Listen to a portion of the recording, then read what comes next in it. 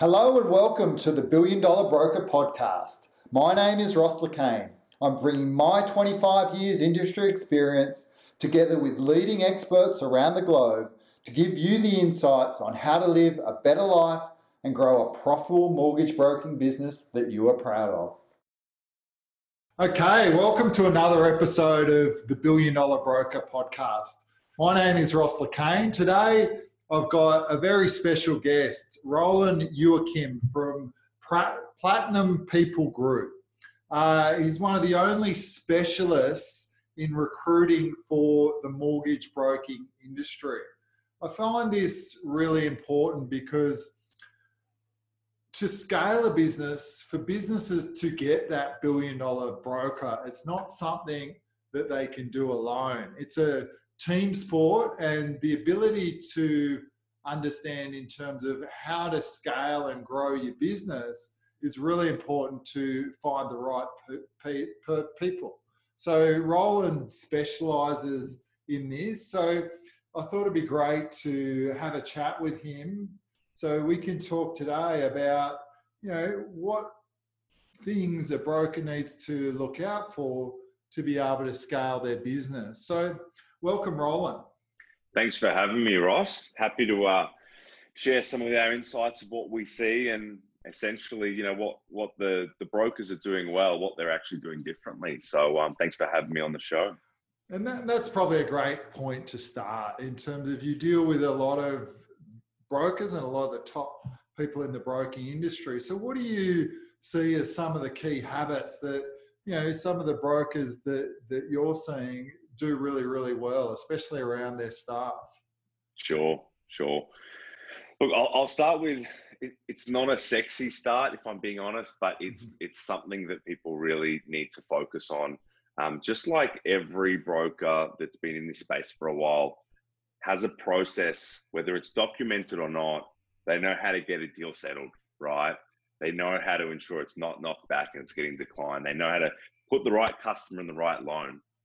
If you haven't documented a similar version of that process for recruiting someone in your business, you're not going to get to the ideal outcome because it's just there's nothing in place to screen candidates. There's nothing in place around what you want. So one of the biggest things we see the really successful brokerages do is they've got a crystal clear process of what it is that they need to recruit and how it is they're going to go about screening candidates to ensure that they're, in the end, hiring the right person for the right job. So that's definitely one of the big ones that we see. Yeah, definitely. After 16 and a half years in a mortgage business and hiring a number of people and growing a team to, 15 to 20 people, I know what you mean. And I've been there, I've done it, I've made the mistakes. And it's not till I had a really good process in place to be able to do that. And, quite often it's like that foundation of building a house, right? This on-ramp helps people to grow. So tell us what's the important things in terms of that on-ramp and things that people would need to consider. Sure. I mean, it's so important because at the end of the day, people can put anything in their resume and they can say anything in an interview. And we've all been guilty, you and I, Ross, and many other business owners have hired someone based on what they've told us without actually going in, getting them to essentially prove it. If your resume says you can do this, I'm going to believe you and just wait till you start the job. And then they start the job and they can't do it. And you're like, but the resume says they can. Why can't you do this? So I think one of the most important steps to have in your recruitment process is how are you actually going to get to the core of their capabilities? It's not about how many years experience they've got. Someone can have 2 years experience or 10 years experience. We're all the subject of our environment, what mentors we've had, what training we've got, how we learn and how quick we learn. So you actually need to uncover what they can do and what they can't do. And the only way to truly do that is via a version of a case study or a scenario. So depending on what you're recruiting, if you're recruiting a broker as an example, you would actually give them some file notes. Here's what the customer wants. Here's their situation in a snapshot. I'll leave you for 10 minutes, and I want you to then present to me what you would take to that customer, how they would actually put the deal together. Because that's the proof's in the pudding. Can they actually do the job? So whatever the role is you're recruiting for, how are you going to be certain that they can display the ability to do the job before you actually hire them? Exactly. Yeah. Let's take it back a step, because I think I'd love to explore this more and unpack it role by role. But let's go back in terms of, for mortgage brokers looking to scale their businesses, what are the key roles that you're most of the time in terms of hiring for? So just give me a sort of example of those. There's 4 key roles that we recruit for a brokerage, whatever size. The entry level is a loan processor, which is essentially what I think what you call a file driver, which is essentially taking a deal from once it's been lodged to settlement. Most brokerages don't need us to help them find that. They can be pretty much trained and can be quite green and from other areas. A really common one that we recruit is a loan packager. And again, that's where that person is collating all the documents, scrutinizing those documents, making sure they're a match to what the customer said, and then still taking it right through to settlement. And then you've got what we call the broker analyst. Other businesses call them the para broker, but essentially that's someone that's got the capability of doing the strategy, picking apart the relevant financials, liabilities from the documents that have been given to you from the customer, whether they be trust documents, financial statements for a self-employed entity, or a pay slip or a group certificate. And then, of course, so they're the 3 support roles. And then the 4th role, which is really common for us, is a PAYG broker with some commissions as well. Some can be more hunters where they're expected to self-generate. Others are, a fed, and there's maybe an existing book for them to farm, or a referral source for them to come and account manage for that business. They're probably the 4 most common roles: loan processor, loan packager, broker analyst or para broker, and then a PAYG broker.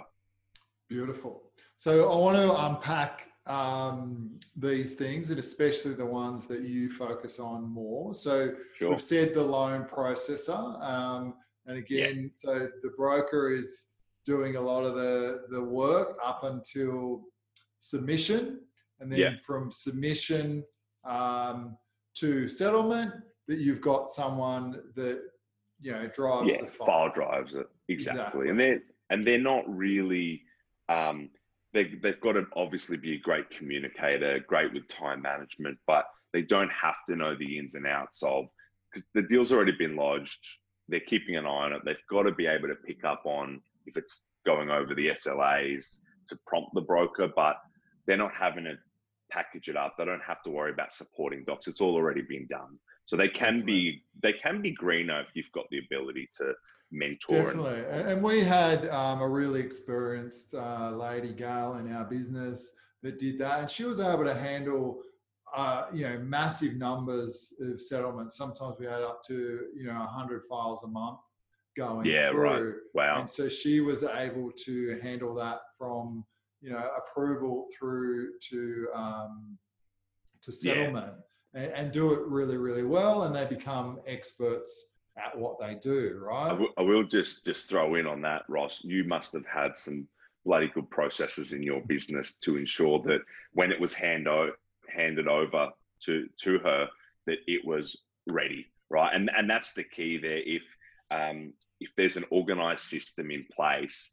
you can do volume, as you've experienced in your business. Definitely. But if not, she would have fallen apart, I'm sure. Definitely. It's one of the things that we teach. It's our 2X process in terms of how to do that. But, again, this is just part of the process, that first bit. And you've still got, especially in this market with so many changes and so much, in terms of front end work, that I Yeah, find that even, this is the most common staff member for any broker to have, but 100%. they still get stuck in the $25 an hour task or the $35 an hour Yeah, task, right?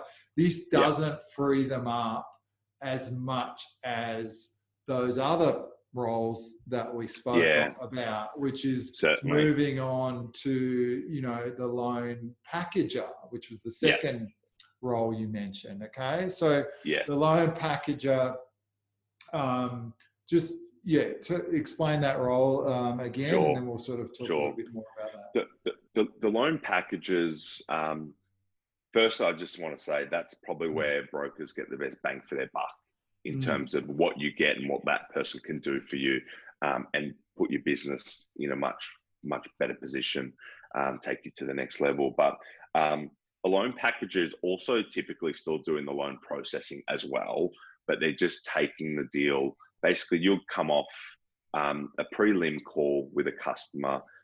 You'll spend, maybe 5, 10, 20 minutes putting together the strategy. You know which lender it's going to go to. You're essentially handing over your file notes with whatever documentation you've got from that customer to the packager, right? They're not putting the strategy together. They're just executing on it for you. Mm. So they're going back to the customer saying, great, Ross has passed on all your, everything that you guys have discussed. Here's a list of all the documents we need. These days, that's pretty easy to do. Get them to upload them all. In many cases, brokers are already doing that at the start of the process, so you might already have them.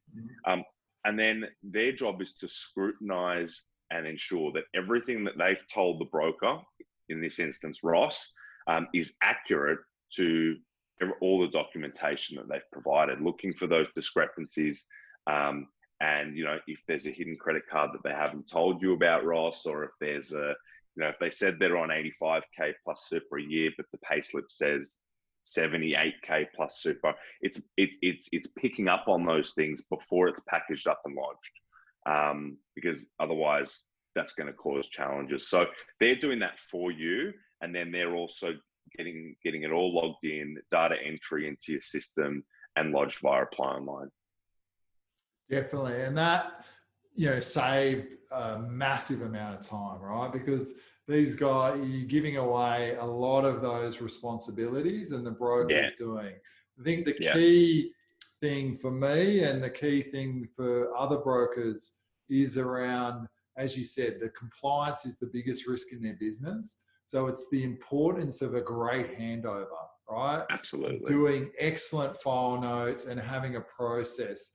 I know, with Zoom now, you can record and convert it into a program like Otter and transfer it that way. Totally. I used to do a video handover notes where, at the end of the appointment, I would say, look, had a meeting with Roland.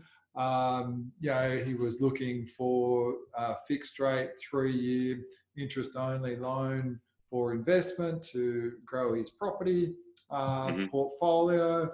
I had all the documents I need. There's one thing missing. It's his group certificate from 2019, as I need to use the overtime for this. We are doing another refinance with ANZ and releasing $200,000 worth of equity on his owner-occupied property. And you get the drift, right? I do a detailed file note to hand over. And for me, it's easier to do it whilst talking because I've just been talking to a customer than actually making notes. Absolutely. And everyone's going to do that differently. Like we work with brokers that there's one broker in particular here in Melbourne who actually likes to put it in an email to the customer.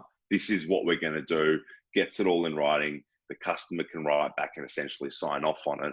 And the processor or the packager is copied into that email and they're introduced at that time. Roland, my packager, is copied in, subject to you giving us the AOK. He'll be in touch to get X, Y, and Z from you. So this, whatever works for you as a broker, right? There's no one way. And then, that's one role, and that one has been around for a lot longer. But as you say, the new one, And because of all the changes that have happened, you know, I guess Yeah. from the point where APRA made things harder and then living expenses came in, now we got the best interest duty Yes. that's coming in. So there's another role that we're seeing that's going to become like that is already popular, but I think will Yeah. grow and grow in terms of popularity. And It is. that is that credit analyst or para broker. So talk to me a little Correct. bit about that. Yeah. Look, I'll just say on the forefront, this is a amazing. If you have this person in your business and you get it right, it'll be the best thing you've ever done. It'll change your business. But but it is probably one of our toughest to fill types of roles. The reason that is because this person is actually, so the role itself is actually what you would do as a broker, right? It's the actual strategy. It's being able to look at someone's situation and actually figure out which lender is going to be appropriate, which product's going to be appropriate. Is this person's situation going to serve us to be able to borrow the amount they want to borrow? What are the other options, LMI? It's actually usually an experienced broker that can be the best person for this role.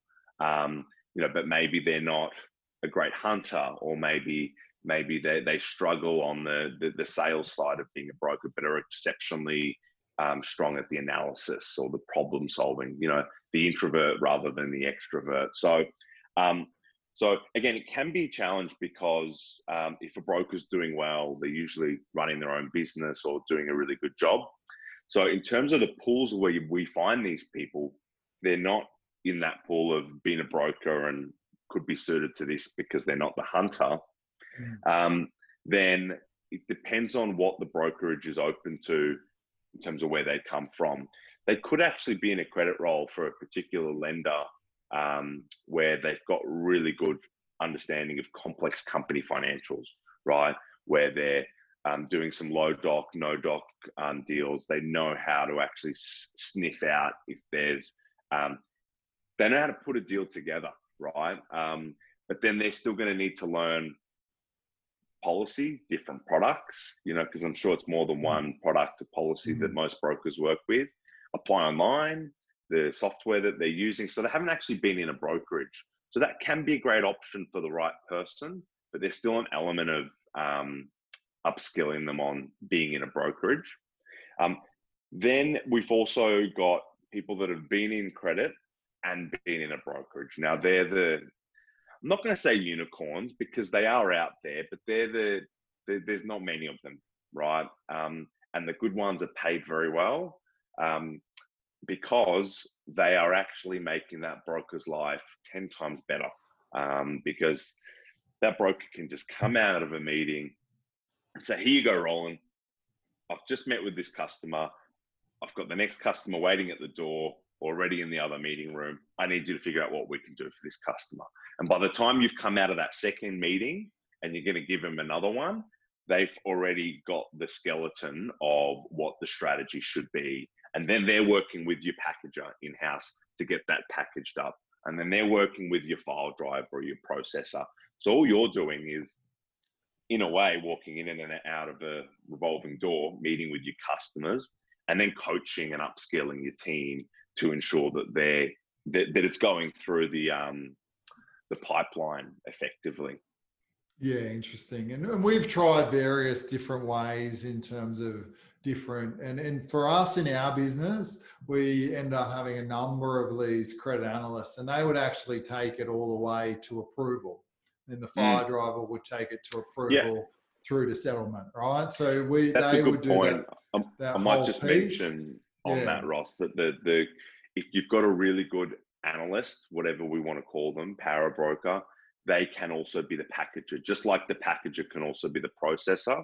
That makes a lot of sense depending on the volumes. Now, if you're someone like Mark Davis at ALIC, you might need a whole team of analysts and a whole team of packagers, right? But if you're doing 60 mil a year, you might only need one. That makes sense. Doing both roles.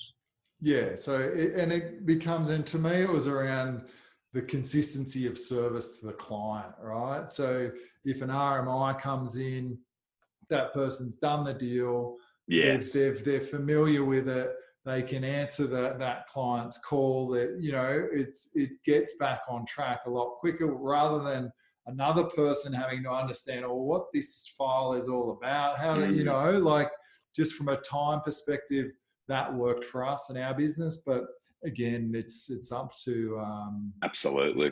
And you can even have them pop in, meet the customer for the last 5 minutes of the meeting, and do a quick little sort of debrief on this is where the customer's at. He's Roland, he's going to be your guy moving forward. Definitely. We used to do that all the time. Yeah, we used to do that all the time. Bring them in, introduce. They don't need to sit in the whole meeting, but they sit in the handover in the last 5 minutes. And again, it's just a great way of doing a handover. Another great way, especially with video technology and how easy it is to send a video message, is just Absolutely. once they've taken over, hey, I'm Ross, I'll be the one looking after your file. Roland's giving me all the information. Looking forward to getting a solution, getting the documents out to you. Any questions? Absolutely. So really good. So let's go back and say, all right, for these different roles, salary ranges. All right. Sure. So the first one, so just doing sure. the tracking of what sort of salary are we talking? And are we, because obviously geographically can be different. Are we just talking, let's say, New South Wales? Let's say Sydney, Melbourne. Yeah, cool. So rule of thumb, Sydney's always going to be about 5K more for these sorts of roles, right? Melbourne, about 5K less. But it really also comes down to, again, I'll get the disclaimers out of the way first, Ross. It'll really come down to, if you find the right person, they could be on 80 grand. They could be on a lot more, but they're paid that for a reason, and they're not going to leave for 10K less. So we're not going to hold you to it. Don't worry. This is just average, right? This is average. Sure. We're not pinning you onto this. So processors or file drivers as an average, you probably, if they're coming in very green, can be as junior as 55 through to sort of 65, I would say is pretty normal, plus super.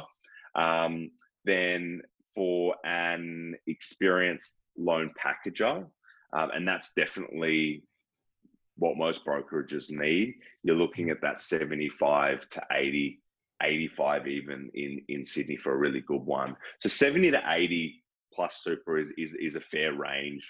If you're offering that, you should be able to pick someone up, and you might get lucky and get someone for 65 or 70 still. But being open to paying up to 80 is really smart to attract the right caliber individual. And then that analyst or para broker, it can be anywhere from, again, 75, 80 upwards, and the sky's the limit for those roles. I've come across some broker analysts here in Melbourne that have been in one particular business for 7 years.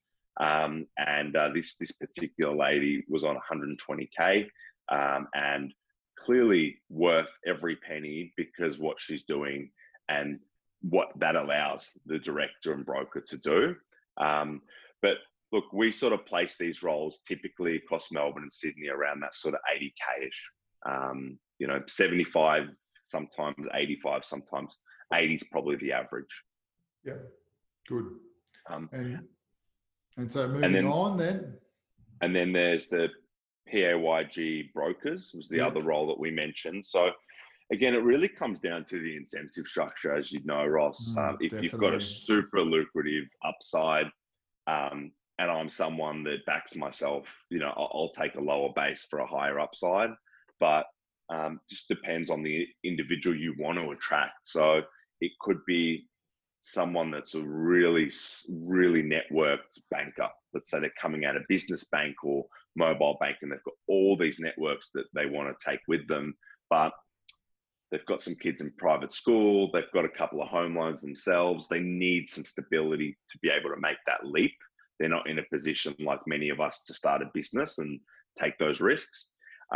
So for them, they might still need a higher salary. So the average there we see is about 76K plus super, to be exact, plus some kind 76 of 76 is quite spot on, actually. Well, it's 76.5 plus super, to be exact. But and that's based on approximately the last sort of 15 to 20 that we have placed Beautiful. in businesses. So again, Sydney could be close to the top end of that, so closer to maybe 80.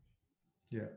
And in terms of, I've seen, through the coaching, I've seen lots of different structures around how they work. Some work on Yes. settlements volume, some work on a number of customers, some work on even a return on investment, right? They want a 3 times return on investment before the commission kicks in. So Sure. there's so many different structures in terms of how people pay those incentives. Is there any that you see stand out more Sure. than others? There's no right or wrong. Every business, if they've got one and it works for them, that's great. You don't need to change it. If people are doing it for the first time, so hiring their first POIG broker, there's one model that I tend to like more than others and recommend, because it's just clean. And it's a pure revenue model, Ross. So I'll talk you through it. Whatever your break even is, it's actually working out what's my break even on hiring this person. So you've got their salary, their super, then there might be some other costs from their equipment, rent, if they're obviously got a seat in your office, so aggregator fees, all business cards, all that sort of stuff. So we tend to say, figure out what your actual break even is. And then you might have a multiplier of somewhere around 1.5 or 1.4 even times the overall overheads, right? So typically you've got base, you've got super, plus, maybe another 20 to 30K a year, depending on, the type of business that you run. You times that by about 1.5. So if that came to 100, then 1.5. So they need to 100, yeah, 150. correct. Yeah. So exactly right. So then that's the revenue that they would need to generate over a year, right? That 150K or 1.5, whatever it is, to then get commissions on everything above that. So that 150K is, if they're doing that, they're only just making it worth your while, right? They're only just covering all the costs, maybe just over the line. Then everything above that, you would have some kind of percentage of where you would give them a percentage of that upfront revenue. And we see that being anywhere from 25% right up to 45%, depending on the volume. So some have it as a tiered system where it starts at 25%, and then if you do over a certain level, it goes to 35 and then 45. Others will just have one set 30% of everything above your threshold. And most businesses, Ross, pro rata this every quarter, right? No one wants to wait a whole year to get their commissions. So, and doing it monthly is an accounting nightmare for a brokerage. Definitely. With all the peaks and troughs. So using your example, if it's 100K of overheads, 1.5 times, that's 150 per annum. You divide that by 4 to get your quarterly, essentially threshold.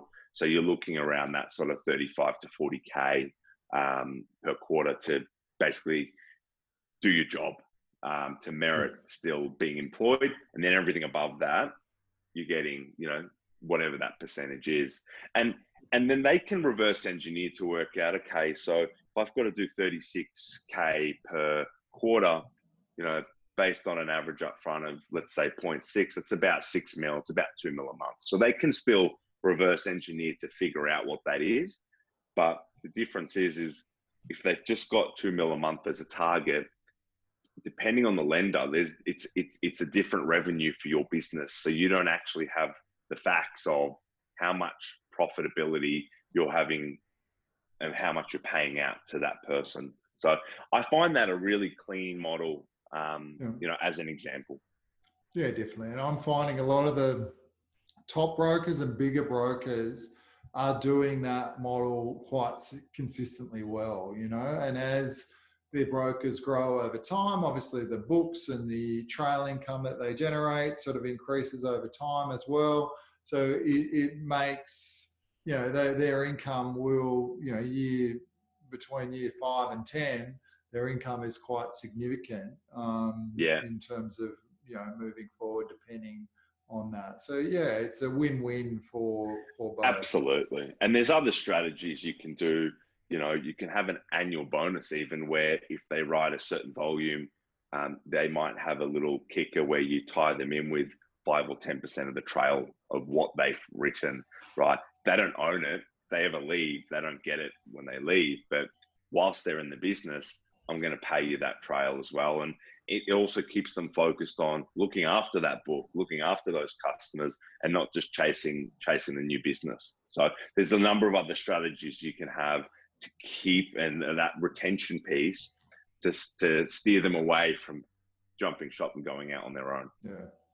So I mean, this has been a fantastic conversation with Roland, and I think if you look at it, and part of the reason why there is so much turnover of mortgage brokers, because it's almost, I won't say impossible, but because a lot of people do it, but to have a successful broker that is good at the skills in terms of catching and killing, really detailed oriented in terms of being able to then come up with the solution, get all the documents, tick all the boxes, then go through that really highly technical submission process, have the patience then to follow up the lenders and to do that, and then to nurture towards settlement and have the patience of dealing with last minute stresses, and the ability to find someone that's perfect at all those skills is not really great, right? Normally you find it's unrealistic to do it, and there's no reason the turnover is so high. Yeah. But I know for me, my business accelerated when I realized what I'm good at, which is talking to people, doing the solution, knocking down walls, business strategy. But then having people to clean up behind me, being absolutely your processes, your packages. And they enjoy that part of the job too, hopefully.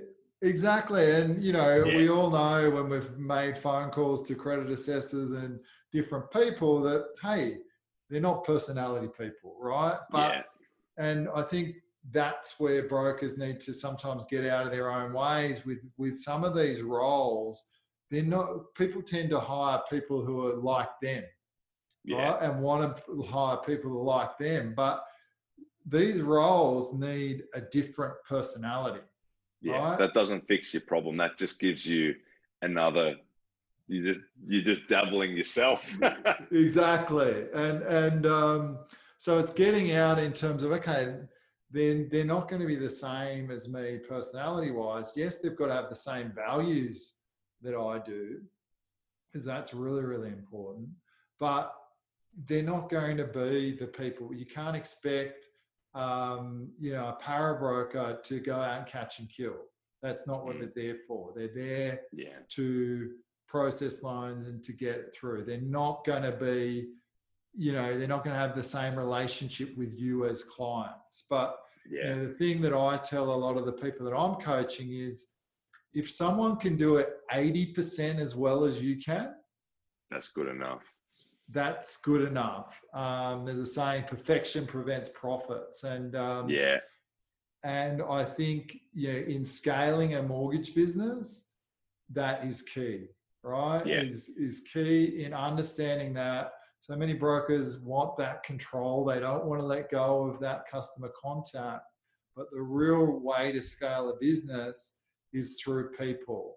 And as we've said today, you can hire people like file drivers that are gophers, or you can hire other leaders in your business, which is where you get the accelerated growth, which are your people like your para brokers and your loan processors, which is what you sort of specialize in.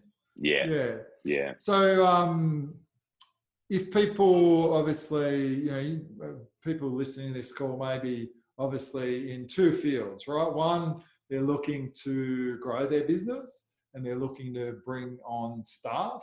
So if they've tried or they are looking to get your assistance, how do they find you, Roland? Yeah, absolutely. Well, our website is platinumpeoplegroup.com.au. And I'm sure we can have our details sent across to you, Ross, if anyone's keen to have a chat with us. But probably for a lot of businesses that maybe aren't in a position to engage an agency, because obviously, we have fees, and recruitment fees can be quite high for a small business that is starting out as well, or hasn't got the budget for it. We've created an advice center on our website, which is essentially a blog page. We've got over 200 pieces of content that we've created there. Some of them are articles, some of them are videos of my team and I, and they're all different topics. And some things from salaries, what to pay. We've got articles on them on there for all these key roles. How to structure incentives for brokers, we've got them on our advice center, and I think it's so important because most brokers are on their own, and this collaboration is key for them to grow their business and to get that knowledge. So I definitely encourage people watching this to jump onto our advice center, which is just platinumpeoplegroup.com.au. You've got our advice center right there on the first tab, and you've got our contact details on there as well. So here to help if anyone wants to pick our brain. And definitely, I mean, if you're a broker that's looking for more of a PAYG role, I'm sure you're always looking for people to fill. We got a few of them on at the moment. Yeah, it's a war on talent, so we've always got more vacancies and jobs on than people we can find. So if you're an experienced individual looking for a job, the power is really in your court, and there's a lot of employers out there, so it really is a war for talent at the moment. Beautiful. The other just in final, the other sort of idea that I've been sort of mulling over that I wanted to get your thoughts on is, with COVID, a lot of businesses have worked really effectively with their staff being remotely.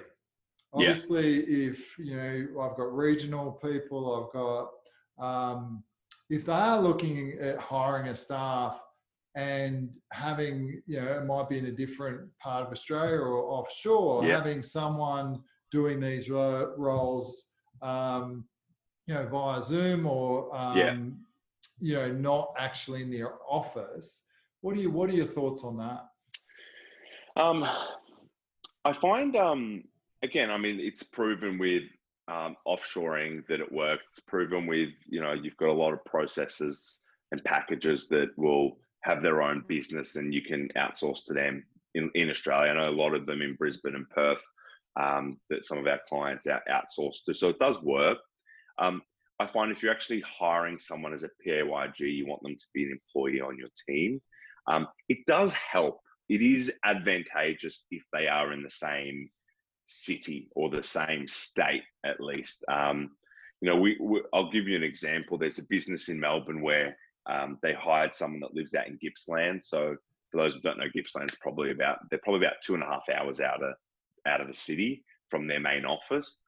They come in 2 days a fortnight, right, to the office, and then they have the remaining 8 days in that fortnight working from home remotely. And this was before COVID, and it worked. So I think if you're hiring someone, if you don't trust them to work from home, why are you hiring them? That's my thought process with it. And if you've onboarded them correctly and you've still factored in the processes to train and upskill them, because you can't just hire someone that's going to be the perfect fit from day one. You still need to show them the way that you work, the way your business works, and that training piece. So if you've got those tools in place, it all comes down to your systems. You can have someone start anywhere in the world if you've got the right systems in place to onboard them, to show them how things are done in your business, and then continue to upskill their skills so that they can actually work better for you and your business and your clients. Beautiful. Thanks, Roland. It's, Pleasure, it shows that you're a specialist in this industry, because the knowledge and depth of knowledge that you've got around these roles and what they entail, is second to none in terms of amongst recruiters that I've spoke to. Appreciate that. Thanks, Ross. Hats off for, for taking the time and filling this void. And, as you said, there is a shortage of talent because anyone looking to scale is looking to bring on good talent, and the ability to, as you said, recruit well and then have an onboarding platform for staff is something that you probably need to work on before you even think about hiring somebody. 100%. Absolutely. And so that was definitely a big takeaway that I've got. I always ask this question at the end of my podcast. One tip for a new broker coming into the market in terms of that you would give?